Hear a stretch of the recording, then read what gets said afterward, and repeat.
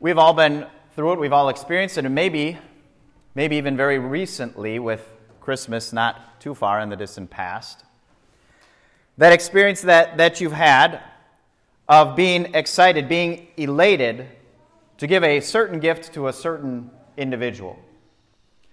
Now, maybe it was not even something that you anticipated getting for them. You were shopping for someone else, or not even shopping, just scrolling online or in a store, and the moment you saw that item, it made you think of that person, and you knew they had to have it. You had to get that gift for that individual. And you were so excited about it that was filling you with more anticipation and joy than even the prospect of anything else that you might receive at Christmas or in return for it. Your face is beaming a mile wide, your smile as you're wrapping that present for the individual, and just imagining what it's going to be like when they unwrap it, to see their reaction and how much they're going to appreciate it. And then you give the gift to that individual, and it falls flat. Maybe they don't loathe the gift, but they certainly did not appreciate it as much as you thought they would. They were not filled with the joy and the eagerness upon receiving that gift that you thought they would in giving it to them. We've experienced that. And I wonder this morning if you thought of that in the gospel, if you've ever asked if the Lord himself feels that way when he gives the gift of his word and it's received like that. Especially when you consider the lengths to which the Lord went to not only plan his divine purposes, his salvation in eternity, long before we existed, but in every step, every detail that it took in carrying that out. In fact, from the very first moment that death-inducing sin was ushered into the world, God countered that with his life-begetting promise of a Savior. And then from age to age, he took the necessary steps to continue to pass on that promise, doing so repeatedly through the patriarchs. And then after that time of the patriarchs, God sent his own private army of prophets, armed with the promise, armed with his very words, to deliver and pass it on to his chosen people.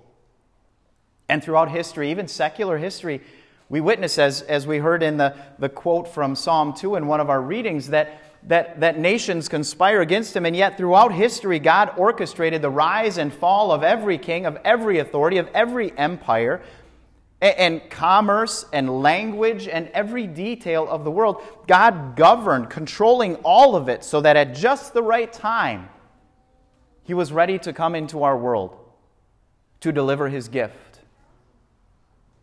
And having been anointed at his baptism and set apart for the public ministry, then we see Jesus making good on that promise. The reason that he was sent in this world to preach and then carry out salvation. And certainly the Lord must have expected that such a joyful message would equally be received with joy. And we too share the same expectation, don't we? We whose hearts have been changed, who have been brought to see who Jesus is as our Savior, to know that our salvation rests solely in his hands and his work from start to finish. We know the blessings of this Word of God, the benefit of this Word of God as we have applied it and lived it in our own lives. We even call it the good book. We know the many good things that come about our lives as we make this more and more a part of our lives. And even as we gather in God's house, most often it's not out of simply mere obedience or requirement. You're here because you want to be here, because you value the message that comes from the Word of God. And so you have come to expect and to assume that would be the way that anybody would receive the Word of God. With joy, with happiness, with eagerness. And it even appeared that was how it was being received as we see Jesus in this little short stop in his preaching stint in his hometown of Nazareth. as Luke described it for us when Jesus was a guest preacher or rabbi in front in the synagogue. As he had unrolled that scroll of Isaiah, read from it, and then continued with his sermon, look at how Luke describes all of the listeners that were gathered there. In verse 20, he rolled up the scroll, gave it back to the attendant, and sat down, and the eyes of everyone in the synagogue were fastened on him. They could not look away. They were glued to Jesus and the words that he was speaking. And then in verse 22, Luke describes that all spoke well of him and were amazed at the gracious words that came from his lips. They spoke well of him. They were amazed. This was not your run-of-the-mill everyday Saturday in the synagogue. This was something different. This was something special as they were listening to Jesus. But then how?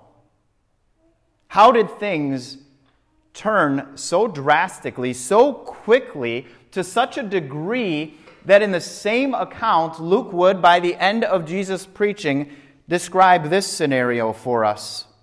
In verse 28, all the people in the synagogue were furious when they heard this. They got up, drove him out of the town, and took him to the brow of the hill on which the town was built in order to throw him down the cliff. How do you get from people who were fixed on Jesus, who were amazed at his teaching and so impacted by it, to wanting to chuck him off a cliff? And so quickly. How? Why does that happen? It's because Jesus, I guess simply put, Jesus called them out. Jesus knew what was in their hearts. He knew that they were starting to connect the dots. As impressed as they were by this preacher, when they remembered, wait just a minute. Isn't this Joseph's son? Suddenly everything ran the risk of the excitement dying out and fizzling because they knew Joseph's son. They knew this hometown boy. This was the same kid that grew up on their streets. Now he was just a little bit older and he was preaching. And Jesus connected the dots in their hearts that they were going to next then expect, well, wait a minute, if this is your hometown, why don't you show us some of the stuff that you've shown the surrounding villages and towns? Perform for us some of the miracles and the signs and the wonders. We know who you are, Jesus. You're the little guy that grew up among us. Prove to us that you really are something special. And then Jesus took it to another level when he brought into his preaching the examples of Elijah and Elisha, prophets that were sent in the Old Testament, not just to God's people Israel, but actually to do their ministry and their work outside of Israel. And that's when they connected the dots. They were realizing that Jesus was convicting, Jesus was accusing them of the very same treatment of rejecting God's messengers. It really shouldn't surprise us that they responded to the Word of God this way, that they reacted this way, because the same hearts that beat in them are the hearts that beat in us and are capable of the very same thing when it comes to the Word of God. Now, granted, the message of the Word is uplifting and encouraging enough. When you look at the very verses that Jesus quoted from the prophet Isaiah that he read from, there are words there that are uplifting, are encouraging, that build us up. Words like good news, words like freedom, recovery of sight, the Lord's favor.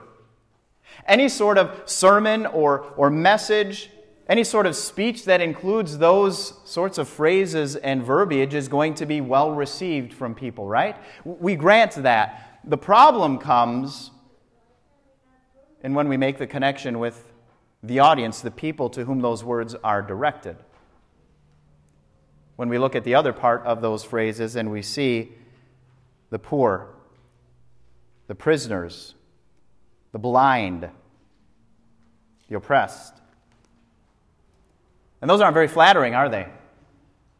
We don't want to presume that those words describe us. Those don't apply to us. Surely, Lord, you must be talking about somebody else who is far less righteous than I am, than to use those kind of terms or words to describe me.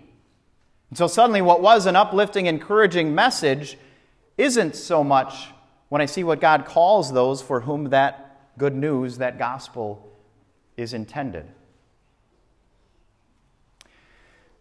Now, I don't think it's unique to us as confessional Lutherans. I am sure that there are other Christian church bodies that have kind of this a similar odd relationship with God's law. And here's where it's a little bit weird. Sometimes in our pride, we think that law and talking about sin is our calling card.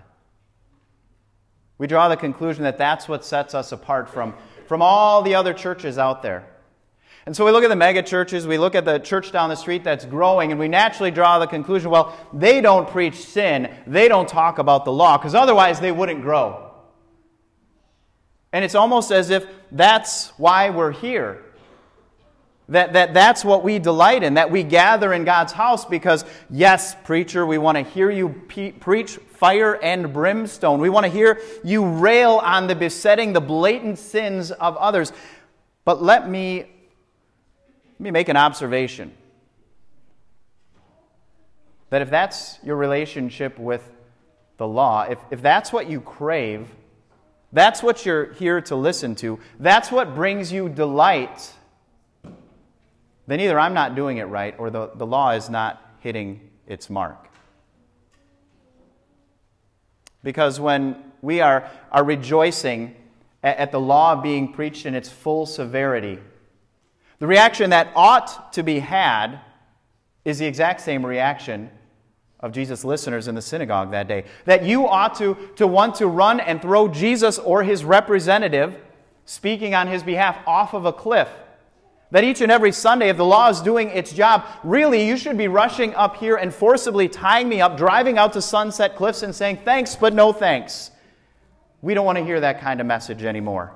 Because the law is not supposed to fill us with joy and delight at hearing it. That ought not be the reason that we gather in God's house. The law accuses and convicts and kills. The law condemns.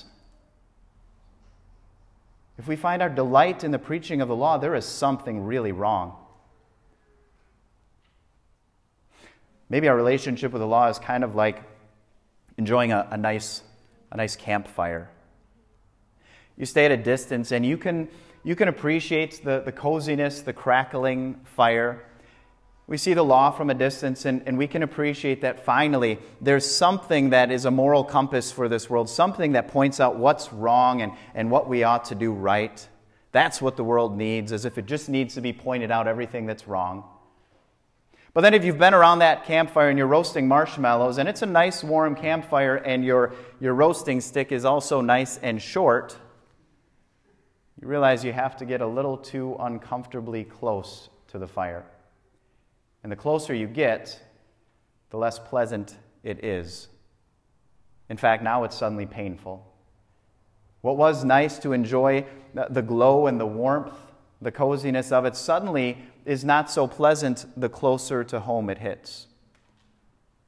That's how the law should work. To convict us, to accuse us, to help us connect the dots that, yes, I am the poor individual, I am the captive, I'm the prisoner, I'm the one who's blind, I'm the one who rebels, I'm the hostile enemy to God. That's me that the law is making clear. And when the law does that, dear friends,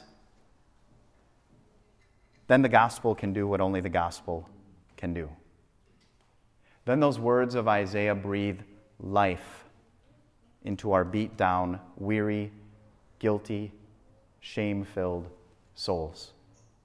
Then those words of Isaiah, words of good news, of freedom, of recovery of sight, of the Lord's favor, those lift me up out of a despair that nothing else can, as only the good news of Jesus can do. To realize that when the law makes it clear that I am the one who is enslaved and imprisoned by sin and even death, but that I have been set free.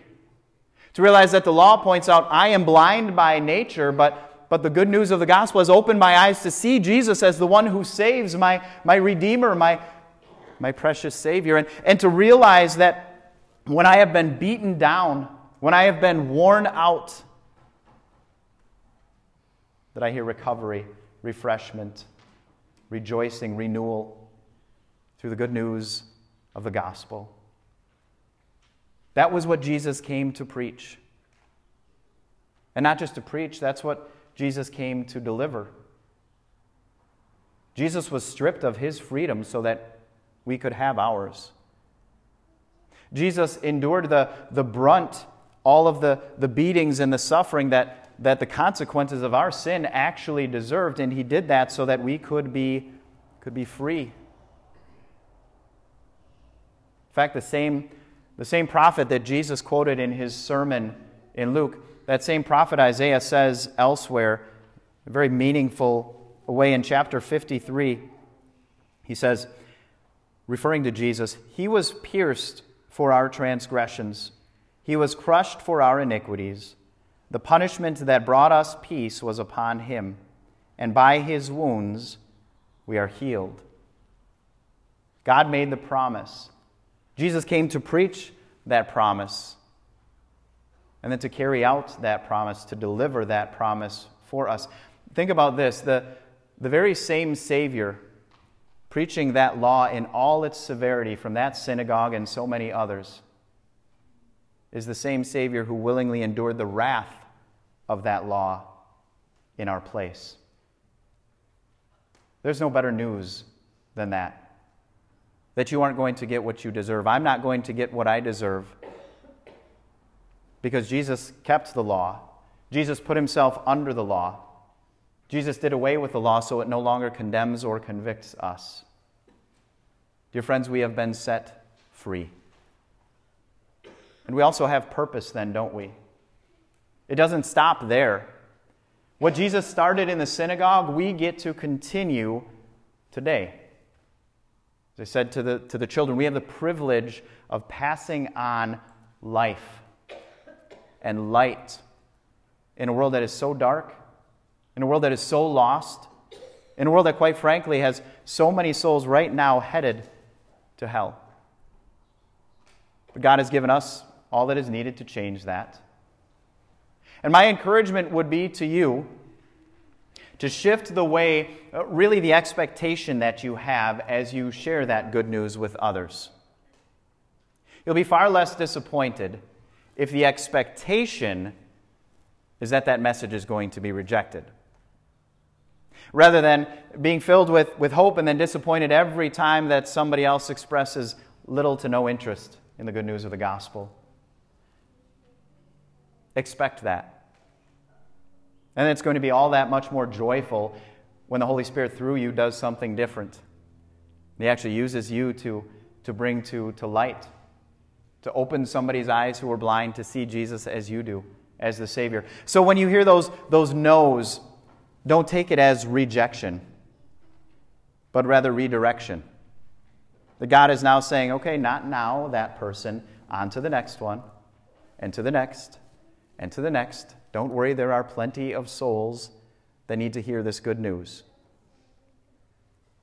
God has changed our hearts through both law and through the gospel, the good news, so that we are excited, that we are energized, that we are filled with zeal to do the work that He has given to us. We'll take a page out of Jesus' book. What was His response? Now, maybe you can't do part of this, but the other part you can. Luke tells us at the close of this account, when they were ready to chuck Him off the cliff, verse 30, but He walked right through the crowd and went on His way. Jesus didn't throw a pity party for Himself in Nazareth. He didn't just grumble and complain and say, what's the point, Father? Why'd you send me here if this was going to be the response of people? He went on His way because there were other places that He had to preach. So do not be discouraged, brothers and sisters in Christ. The expectation ought to be rejection. And then rejoice all the more when God in His grace does something amazing in somebody else's life through you as you share His powerful word with them, where He opens their eyes to see the joy of salvation that you and I have as well.